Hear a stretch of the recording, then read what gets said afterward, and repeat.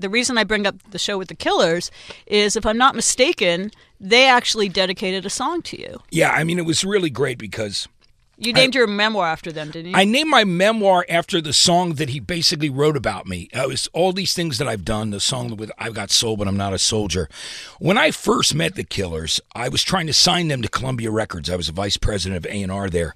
And I had been called by the U.S. Army to go and mentor returning soldiers from Iraq that either had PTSD or were wounded that were musicians. And they had a program for musicians in Colorado City, Colorado. And so I, of course, said yes. I would do anything patriotic like that. And I went out to Colorado City for 3 days. And then I flew to Las Vegas to try and sign the Killers. And I watched them rehearse in their drummer, Ronnie Vannucci's garage. They were playing in his parents' garage, and they'd already written Mr. Brightside and Smile Like You Mean It, and took them out to dinner. And I ended up, later on, I was going, hey, anybody want to give me a ride back to my hotel? And Brandon Flowers, who was still a bellboy in Vegas at the time. Was he really? He was a bellboy. And he said, I'll drive you back. And then we get to my hotel, and we go to the bar at the Las Vegas Hilton, and we're sitting there. There's no one there. It's like a Tuesday night.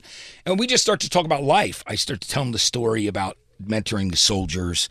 And, you know, I was getting ready to go through a divorce, and I was going through a bit of a rough time. So he went home that night, and their old manager, Braden Merrick, calls me on the phone and goes, hey, Matt, Brandon wrote a song about you. He went home last night and wrote this song.